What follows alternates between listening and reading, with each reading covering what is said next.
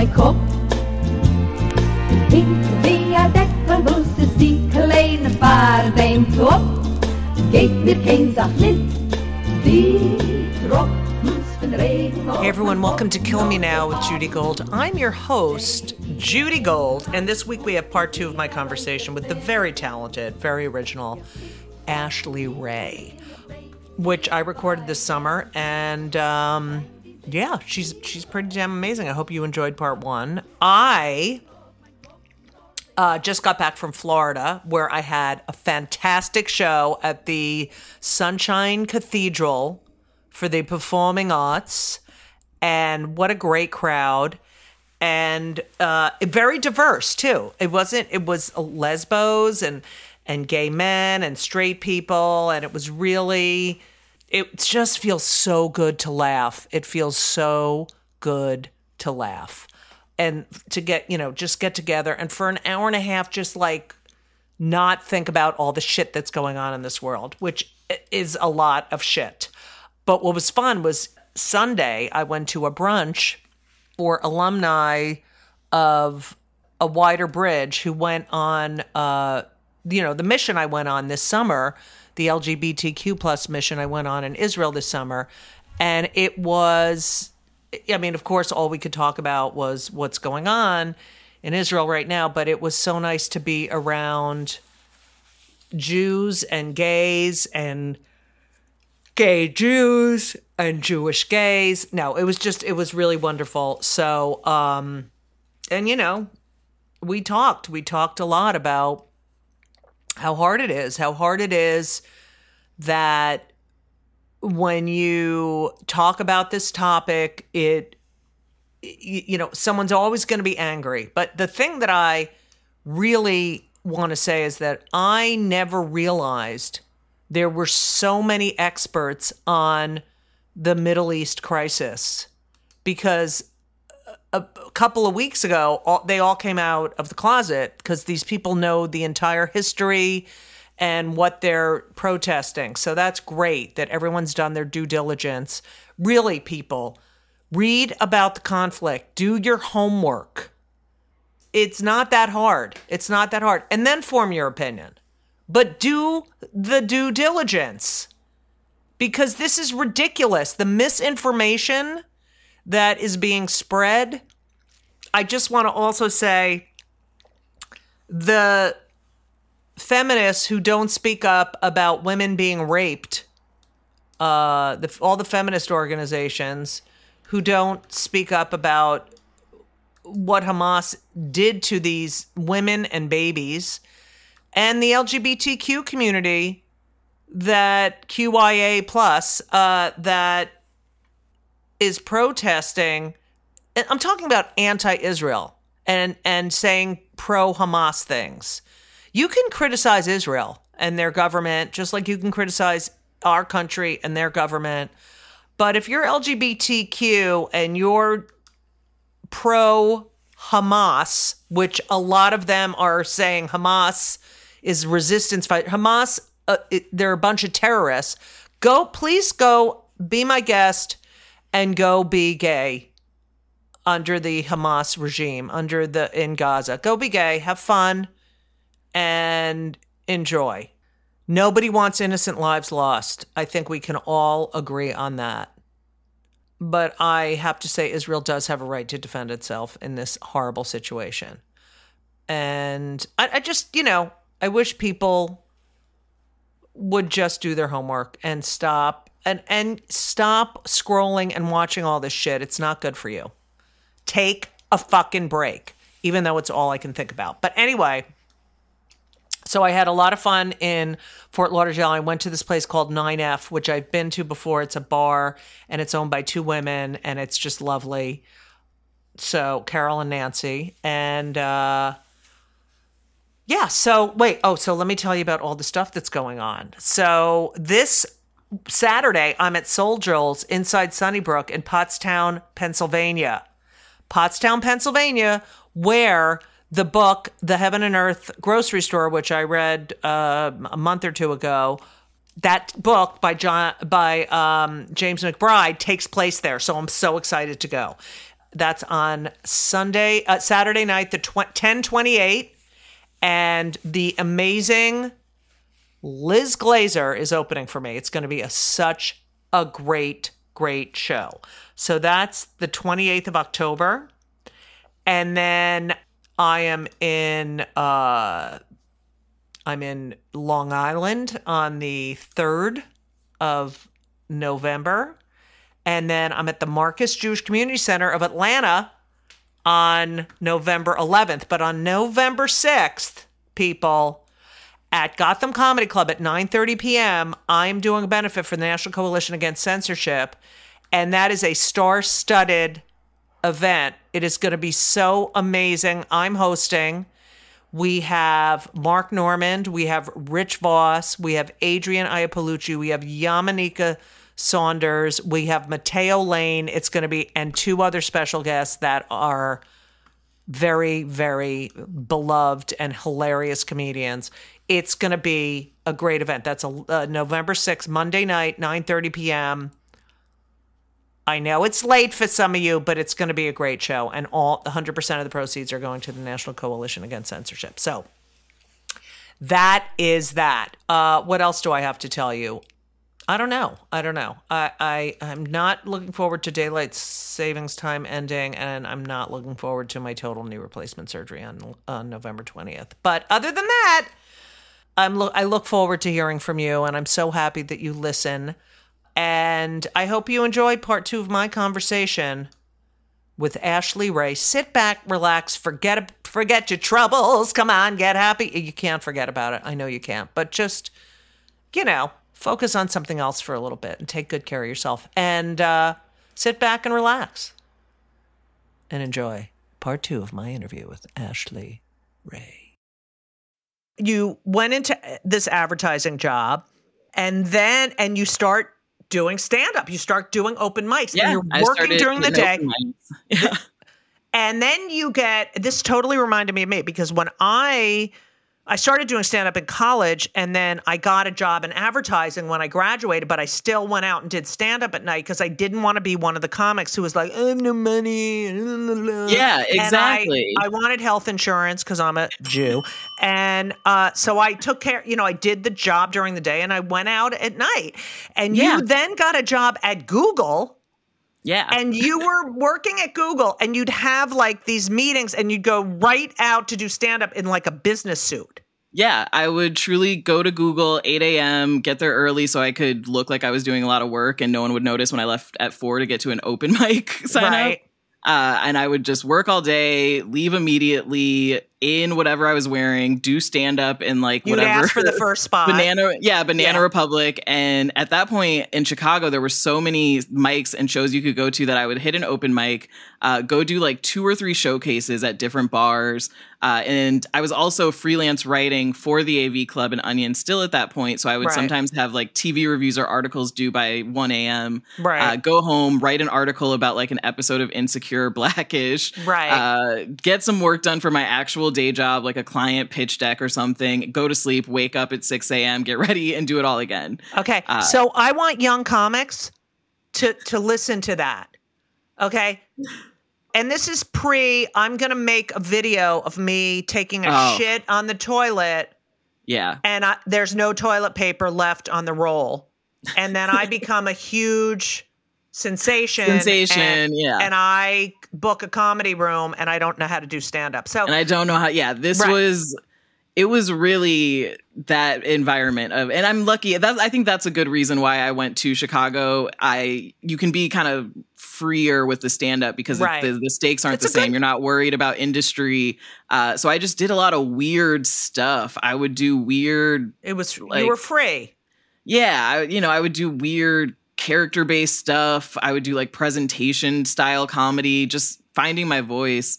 And yeah, I love Chicago for that. Yeah, and you want to be somewhere where you can take risks and not pay for them because, so-and-so's in the audience and they don't want to see you again because they saw you do that set they didn't like. Yeah, in New York, and also my Google job, they had me on a client that was in New York. So 2 weeks out of every month, they'd fly me to New York, let me stay in like a nice Google hotel. And while I was there, I would just go to as many open mics and shows as I could. I would like leave a client dinner and just go to like the cellar, go somewhere and go to a show, go to, what is that? The Lantern, and just try to perform as much as I could. And then in the morning I would be right there back at the Chelsea Google office, ready to do a presentation for E-Trade or something. You know, it just reminds me, not that everything's about me. So last night I went to a friend's birthday celebration and someone I went to college with. I'm known for 40 something years, and I'm in Provincetown, and so he's visiting for the week for his birthday.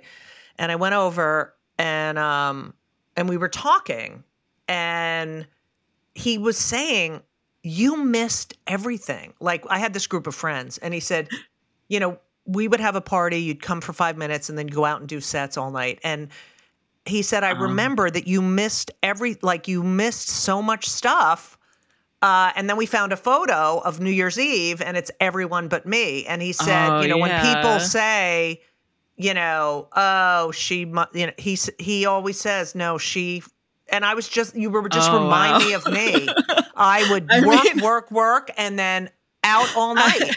I was just thinking recently, the last 3 New Year's Eves I've been on stage when the clock struck midnight. I've been doing shows, every single one. You know, Ashley, you're going to get to a point where you go, fuck New Year's Eve, and you don't work on New Year's Eve. Now, I know it's good money, but it's a fucking hell gig. But guess what happened? My lover, Elisa, her birthday's New Year's Eve, and since like 2009, I have not worked on New Year's Eve. I've celebrated her birthday. Woo! That's the dream. I can't say no to it. I did the store last year, money. And I was like, that'll be special. I'll start my year at the Comedy Store. It's like I'm not there all the time. Like, okay, I really want to talk in this last section of our interview about the fact that you really studied minority television and international television.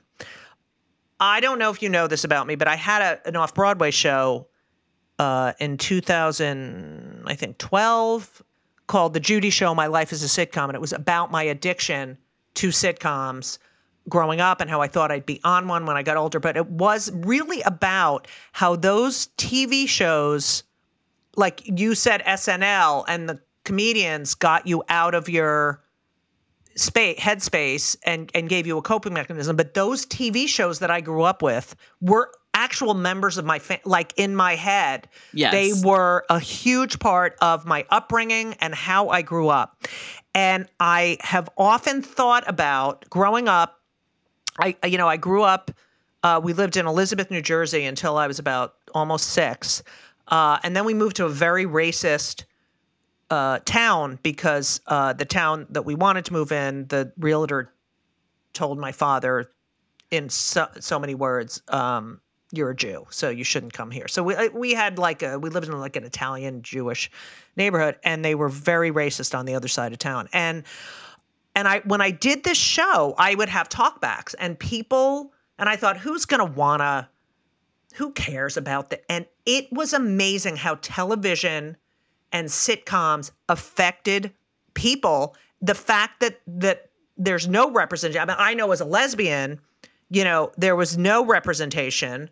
I hear now from comics who were like, I couldn't believe you were talking about your gay family and your kids when in the 90s, and that to me, but I just love that. Okay. First of all, with your research, Ethel, I did some research too that, Ethel Waters was the first Black person on TV. Although I do remember Moms Mabley when I was growing up, and she was the first Black person to actually get a show. To get a show, and her performances, some of them were recorded and like used in certain things. So technically, I think she wasn't the first performance for television, but one of those technicalities. Right.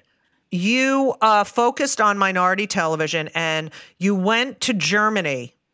Yeah. This is amazing. You went to Germany to study why certain TV shows resonated with German audiences. Why did you, and we'll get to those shows in a second, but why did you pick Germany? So I mean, I had always been so inspired and moved by shows that had no representation for me. You know, I'm a bisexual Black girl who grew up in the Midwest, and I could connect with Golden Girls, King of Queens. You know, it didn't matter that no one looked like me. I could connect to these shows. And my favorite director when I was 16 was Ingmar Bergman, who is this very dark Swedish director who actually, he does do some comedy. And Right. I was obsessed with him. And people would be like, why are you, this Black girl from the Midwest, obsessed with this Swedish director? And I thought, I don't know, let me study it and figure out why. Right. So at Williams, I made my own major, basically. I applied for all these grants. Yeah, they gave me like $30,000 just to go anywhere to study this. And I wanted to go to Sweden, but I was also studying German language in college. So in order for my dual credits to work, because I triple majored to get my German degree, I had to go to Germany instead of Sweden. Let's stop the podcast right now. You triple majored? Yeah. What the fuck is that? I didn't lose that competitive edge thing when I went to college. You triple. I could barely major. Okay. So it was German. Was it German? German language, English with the focus on minority television studies, and then German history with a focus on international media. Okay. What the fuck? And why the obsession with Germany? As a Jew, I need to ask that question. Yeah, I get it. So it really wasn't gonna be Germany. I grew up in Northern Illinois where there's so many Swedish people, and I love Swedish culture, and I love Swedish food, and I wanted to learn Swedish. I loved Ingmar Bergman. I go to college, they don't have Swedish. Right. I'm just like, that's what I want to learn, and they don't have it. And then someone was like, German is the closest thing. If you learn German, it'll be so easy to learn Swedish. So do you speak German? Yeah, now I'm conversational. I used to be fluent. Wow. But now I can like read it. I can have Scares like the an order shit out of me. Yeah. You should study Yiddish. You could study Yiddish. Yeah, I can understand a lot of Yiddish. And I went, but I never ended up learning Swedish. I just got so stuck on the German, and I got really into the history. My biggest focus was on East German queer cinema. So, which sounds so neat. Yeah, East German queer cinema is what really pulled me in and made me go, oh, this country I thought was so, conservative, fascist, has this dark history. It has had these little sparks of people who have tried to rebel and who have created art. And that really became my focus. I love that. You also, I heard in an interview you did, and it made me so happy. You said that you felt similar to Greg Giraldo, who went to Harvard Law School. He was a good friend of mine. And that sort of, smarts and education pushed you he was a little bit. He was genius. He was my icon. I thought he was so brilliant. I wanted to be his like son's doing stand-up. Oh my gosh. Yeah, I'm sorry. I love that. I mean, I just wanted to be like the female version of him. I thought I would see him on Crosstalk, Crossfire, he was on Tough Crowd. Yeah. I hated being on that show with him. I used to go, Greg, I don't even want to be here to argue with you. Yeah. And he was just always so on it. That's what made me want to be in debate. I just thought he was amazing. He's another comic whose jokes I would steal in 6th grade and perform on stage. I just in my comedy thought I can be really clever about these things. You can be smart. I can study this other stuff for a moment in my life. I thought, I'm going to be a lawyer. I want to focus on true foreign journalism. I don't want to be funny. And I realized that was more of a burden I had placed on myself, that I thought, as this Black woman, it's my responsibility to take on changing the world and working for the Innocent Project. And that's what'll make my mom proud of me. And all I really wanted to do was improv. I just wanted to go join the state and I'm going to introduce you to Greg Jr. when you come to New York. Please. Because he's the greatest. Okay. But also at the same time, he dealt with a lot of dark issues. And, I had that drive, and that need to be so competitive, I think did have some, negative influences on my life. I struggled with a lot of depression when I started stand up. It was a lot. Yeah.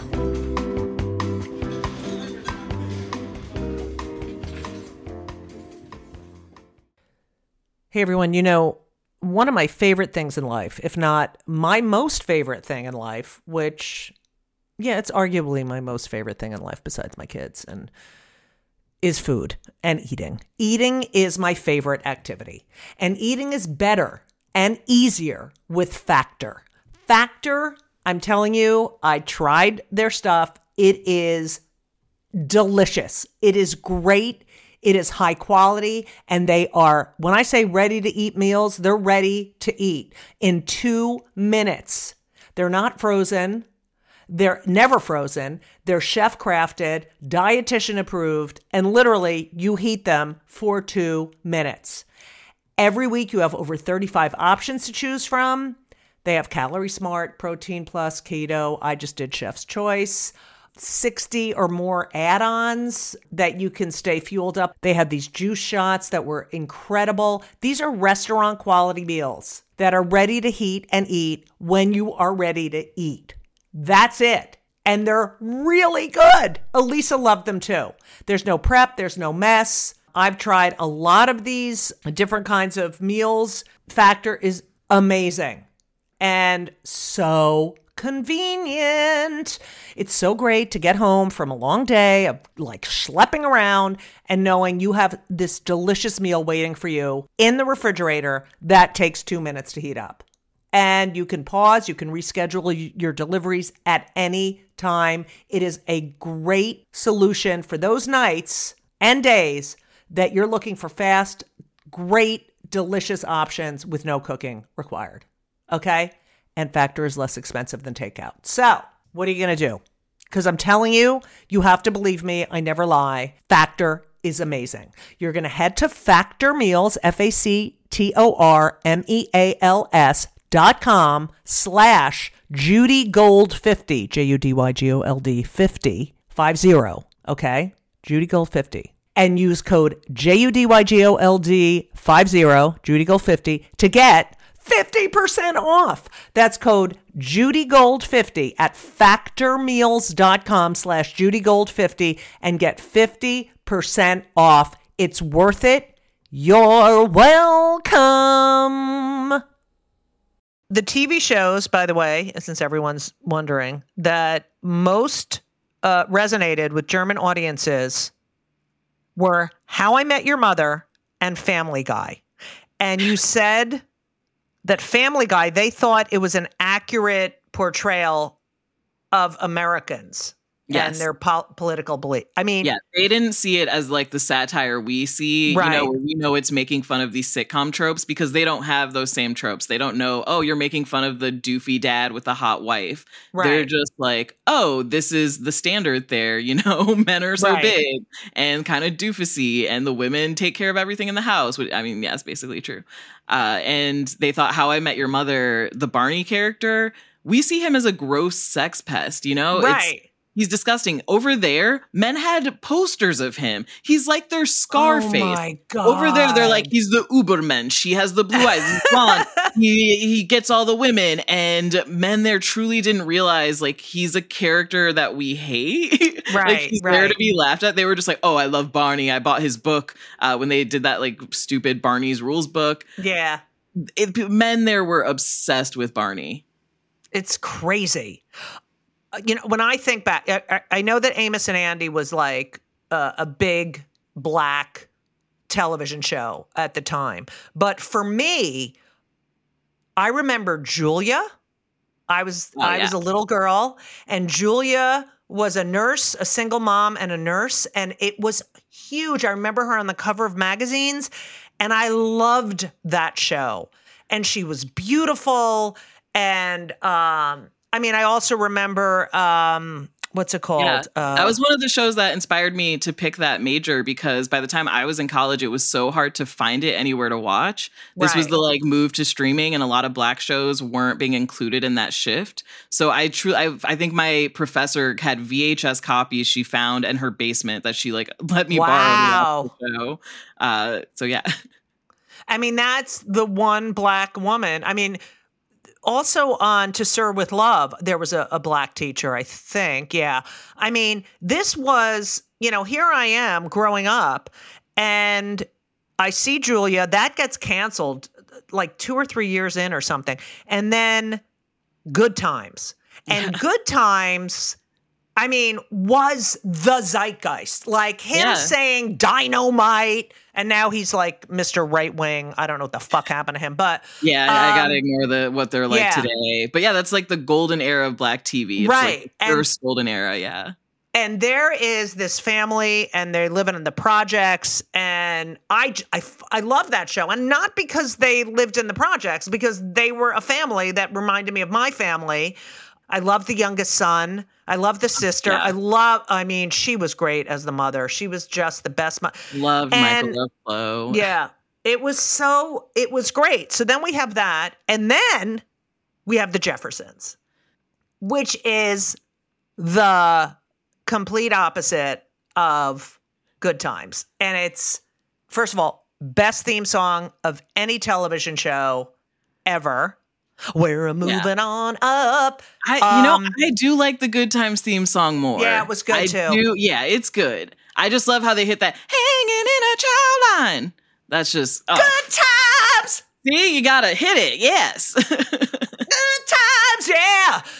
We better got them. Da da da da da. Good times.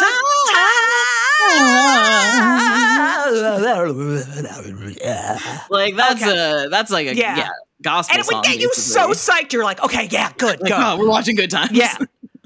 How do you think the Jeffersons? I mean, they dealt with such racism, and then there was the interracial couple, and then I know they did a live version of it recently over the pandemic, and they had to edit it. They had to take out the N-word. I mean, it was people don't, I think, realize that at this time, it is a golden era of TV, not of black television, which, Norman Lear's a white man. But at the same time, he allowed these black comedy writers so much freedom they'd never had before to use the N-word to address topics that people were like, oh my God, that people were like, oh my gosh, how could you say that on like All in the Family? He allowed that to happen. He didn't really censor them and say, hey, you got to care about like black respectability politics. You want to make sure you're representing your people in the best way. No, it was about what's funny and what's real. In the 90s, that wasn't really the same case. When you get the Cosbys, there is this concern of, well, you have to think about respectability politics. We don't want people to think black people just live in the projects. You don't want to be like a show like Good Times. It's more censored and more, for a white audience to feel like, oh, I'm learning about what black people are like, versus this is just something that's going to make everyone laugh. How do you think Norman Lear helped black representation on television?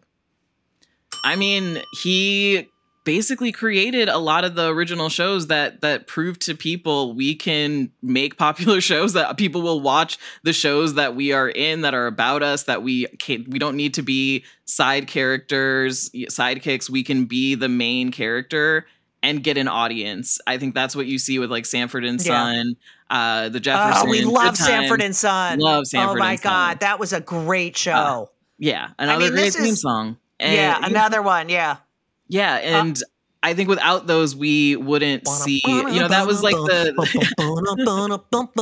I'm sorry, you're making me, But that's how black TV writers, a lot of the big ones got in the door, was that finally there were shows that needed black people. They needed a black person there to go, hey, is this really what a black person sounds like? So. The Cosby Show. First of all, I grew up with Bill Cosby. I grew up with the cartoon. I grew up with the Jell-O commercial. I grew up with him. I find him to be the most abhorrent human being ever, yet a brilliant stand-up, but really disgusting. Do you think do you believe that show should never be on the air again? Because I felt like that was a big cultural moment, as you were just speaking about. That show where we had the lawyer and the doctor and, what do you think the effect, or do you think they should be able to people should be able to see that show because of, it's difficult because obviously I believe that we need to maintain and hold on to as much of black TV as we can. It's so easy for this history to be lost. We've seen what's happened with other shows that, like Rock, it was an amazing black show. You can't find it anywhere now. Right. And yes, Cosby's horrible, but there are all these other people in the show who have had such a wonderful impact on Black culture that to just treat it like a complete just blank space and to erase it seems just more harmful. You know, I think we need to embrace the fact that it's the total history of it, which is the highs and the lows. I think we're smart enough people where we can watch the show or, you know, talk about separate the art from the artist. And also, you know, talk about its place in culture and also go and fuck Cosby. Like there's room for both where we can be like, and at the end of the day though, you know, fuck him. Right. Yeah. He's disgusting, but this was such an important show. You're a television critic. You have done major television criticism. First of all, when I've heard you speak about being a critic, unlike most critics, you wanted to write in celebration of television, not this sucks, you know, like most white critics. You know, I want to just know, you started as a TV critic, then you became a creative. And I want to know how being a creative person, someone who is performing, changed the way you wrote about television. Yeah, I really loved being a critic because I had such an appreciation and love for TV, but I always knew I wanted to write TV. I wanted to keep doing stand-up. So at a certain point, when I was really doing a lot of stand-up and getting festivals, I had to, you know, tell my editors, I don't feel right, you know, critiquing a show that a comic I've done a show with writes on. Or I'm not going to, you know, I'm not going to critique someone else's stand-up set. That's, you know, I'm not going to do that unless it's someone like Tiffany Haddish, who's super famous and, you know, not like someone I'm going to run into. Right. So I started kind of putting up those rules with myself because I understood that to be a creative, you have to pick a side. You can't really toe the line because creatives do not like that. And so in 2020, I completely stopped doing TV criticism. I decided to only focus on reality TV from then out because I got my first TV writing position then. I'd moved to LA and so many stand-ups were like, oh, I think you're so funny. But, you know, I did read that AV Club review you wrote of a documentary I made 8 years ago that like you didn't give a good grade. So I hate you forever. And I was at a party and Quinta Brunson came up to me. We started talking and she's like, I think you're really funny. You know, I think you're so smart and I think you need to choose. I think you need to pick. Yeah. Are you a creative or are you a critic? Because if you're a creative, you have to be over here with us. You have to be creating, putting your heart out in the world for other people to critique it. And right now you're hiding behind the critique and the creativity isn't out there. You know, we're engaging with your articles, your criticism, but at that point, you know, I probably only had a few stand-up clips. You know, I hadn't done like a special. I don't have an album that people can, you know, sit and tear apart. Have you read a critique of anything you've done? One thing about being a critic, especially for a place like the AV Club, is you learn pretty quickly. You don't have to read what people say about you. Right. I don't read reviews. Yeah, I don't read it. And the AV Club, I would get so many commenters who were like angry white guys who would just be like, I don't even like that the AV Club is writing about Blackish. And what happened to this site just writing about shows that matter, like The Sopranos? Shut the fuck up. I was just so used to ignoring that. But, you know, now I have way more sets up. I have a podcast that people rate me on constantly. Right. People, you know, talk about whether they like my jokes, my tweets, everything. Right. But honestly, I love that I came from being a critic because I just don't care. I don't have. Yeah, I love that I was too. a critic, you know. I know what they say doesn't matter. Right. They're just some person making it up.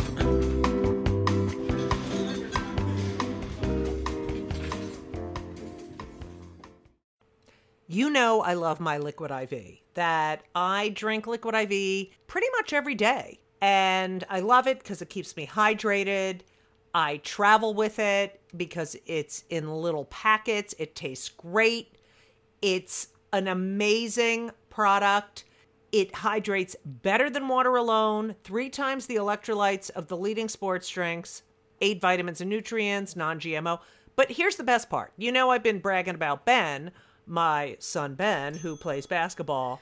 His team, his entire team, they love Liquid IV. I mean, they are number 4 in the nation. They are an amazing team. They've done better than ever this year. Dare I say it's because of the Liquid IV?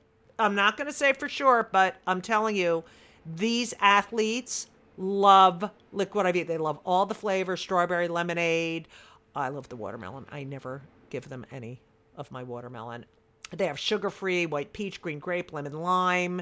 It makes you feel great. And if you need a little caffeine, the lemon ginger is beyond. And I know they use it while they're working out. I'm pretty sure they might use it after a game that they won and went out and had, you know, a couple of drinky poos. But that being said, I love Liquid IV. They're a great sponsor. They're a great product. And I honestly couldn't live without them. And it's winter still. You need to be hydrated. Hydration is very important. So, weekends are for going wild, as you all know. Have a game plan for Monday. That's what you need. I just had this conversation with Ben's girlfriend. I said, if you're going to go out and party, you need a game plan. And what's your game plan? Liquid IV. Weekends are for going wild. Have a game plan for Monday with Liquid IV. Grab your Liquid IV Hydration Multiplier sugar-free in bulk nationwide at Costco, or get 20% off your first order when you go to liquidiv.com and use code JudyGold, JUDYGOLD, at checkout.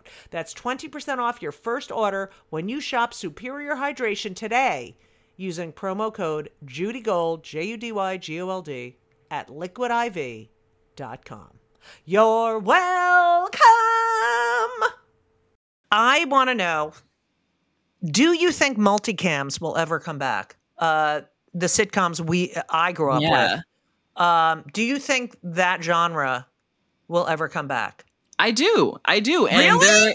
There are some shows making it happen that have been some successful. So they brought back Night Court as a multicam. Yes. And I love it. I think they're doing such a good job of it. It feels like a way to refresh the format. They did have Call Your Mother, which had I don't remember that lady's name, so I'm not even going to try. But, you know, they've had some shows recently where I think networks are understanding, hey, people still want this kind of humor. People still, you know, watch this kind of television. We even see streamers doing it. Netflix, they've had a few shows now that are multicam.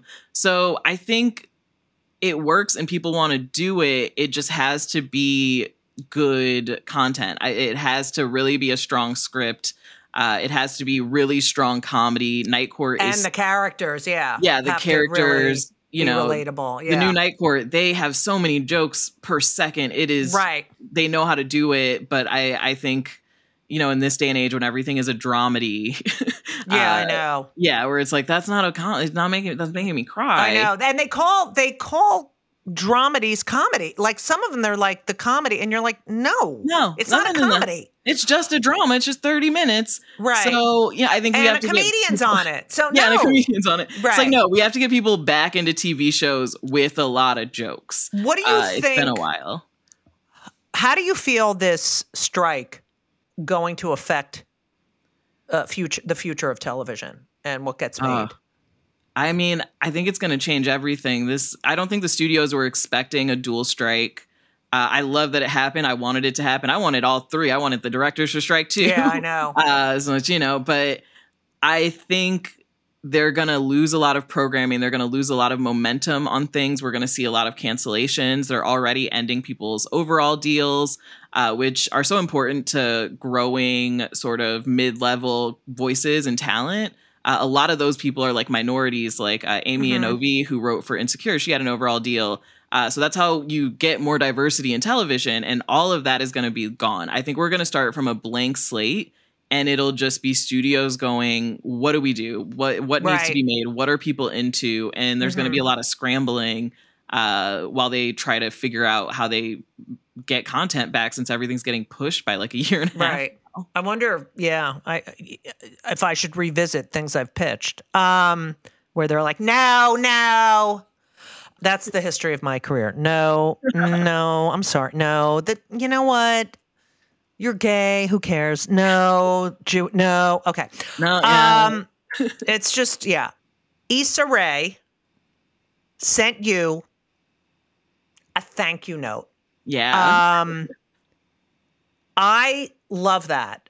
So did I. And I know, I bet. Can you just talk about how that validated you as a critic, as a creative? And as a creative, so many people told me you're going to have the hardest time going from being a critic to a creative. Like, no one's ever going to want to work with you. People, will have a hard time. They're going to see you as a journalist.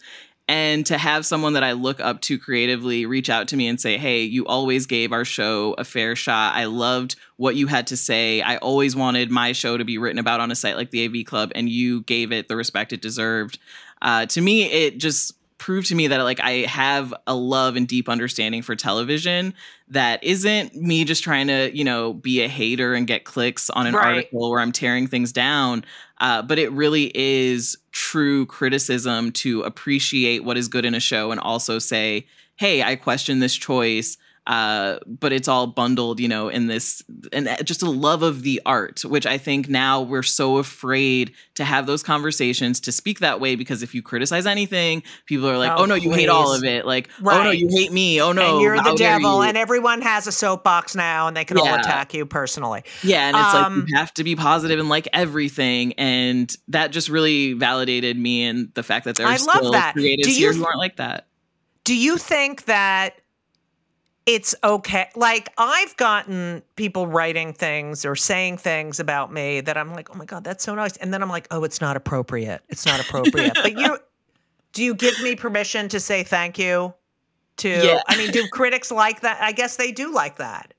Yeah. I always think of them as white men who are like, well, I don't know about the next time, like, I don't know. I just feel like there's like this boundary you're not supposed to cross. I really respect the boundary. But I think that's one of those old school things about me, because I went to journalism camp. I'm all about sort of this like separate. Yeah, I'm a nerd, because nowadays most critics are just like, oh no, the lead in that TV show, she's my best friend. Like we post together on our TikTok. Like why? And of course I'm doing the profile on her and reviewing her show because I'm her bestie and I'm going to give it 5 stars. Yeah. So I think that's just like a difference for me in this industry.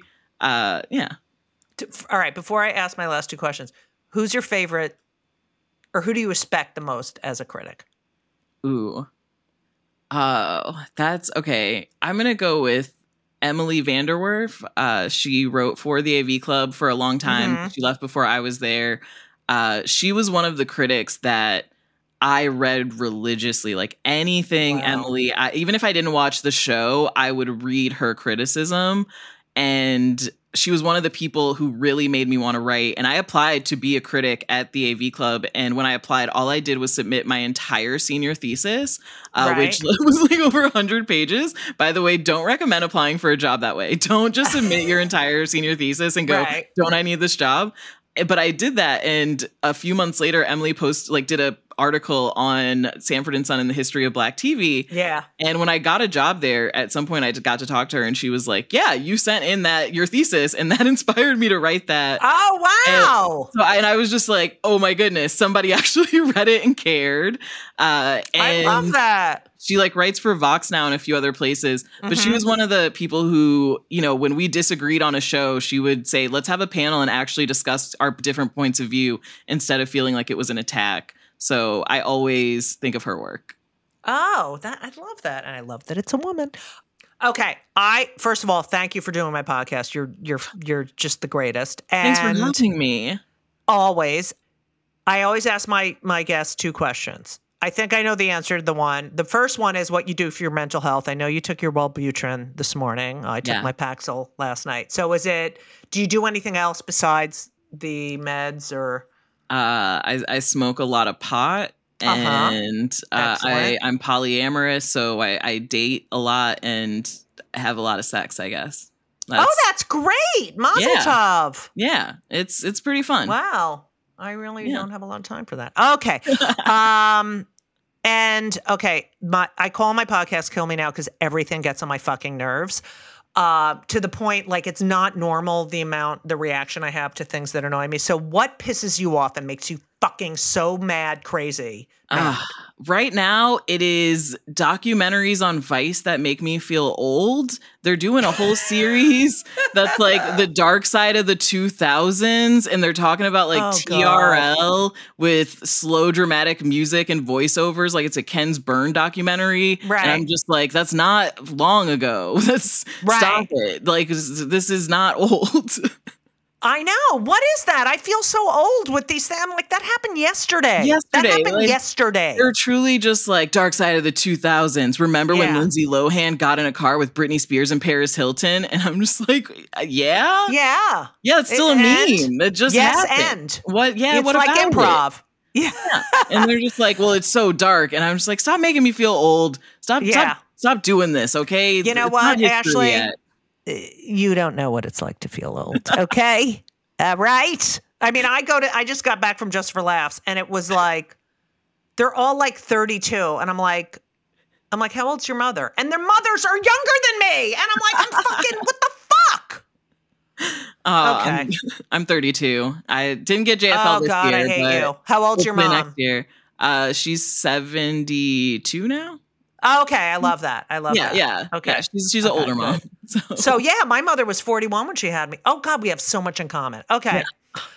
Ashley, I can't thank you enough. You are a delight. I wish you only the best. And I really would love to get together. I know you're not a big fan of New York, but when you come to New York, I would love to get together. I love coming for stand-up. I'm going to come this fall. My album will be out. I'm going to do a bunch of shows. Awesome. So, name of album, please. Ice Cream Money. Ice Cream Money. Woo! Okay. We will promote that. And thank you. I can't thank you enough. Thank you. You're welcome. Thank you so much for listening to part 2 of my conversation with Ashley Ray. This wonderful podcast, Kill Me Now, is produced by Laura Vogel, edited by Colin Schmaling, marketed, posted, everything by Brittany Jo Sowards Richmond. What else do I have to say? I talked about all the gigs I'm out. This Saturday, I'm in Pottstown at Soul-Joel's. Please buy tickets to the show on November 6th at Gotham for the National Coalition Against Censorship. It's going to be an amazing show. Yeah, lots going on. I also wanted to recommend some books to you that I enjoyed. Noah Tishby wrote a book about Israel called Israel, the Most Misunderstood State. And let me look up the exact name of the book. It's a really great book to learn. It's an easy way to, it is what it is. It's a simple guide, okay? A simple guide to the most misunderstood country on earth. Came out in 2021. It's a easy read and you will learn a lot. So why don't you buy that? Hanukkah's coming up. Buy that for your friends. Just read something. I also love Jews Don't Count by David Badiel. It's a really good book. It's very short, and it's really interesting. It's a quick read, and it's an important read. And there's just so many books out there, and there's so many opinions.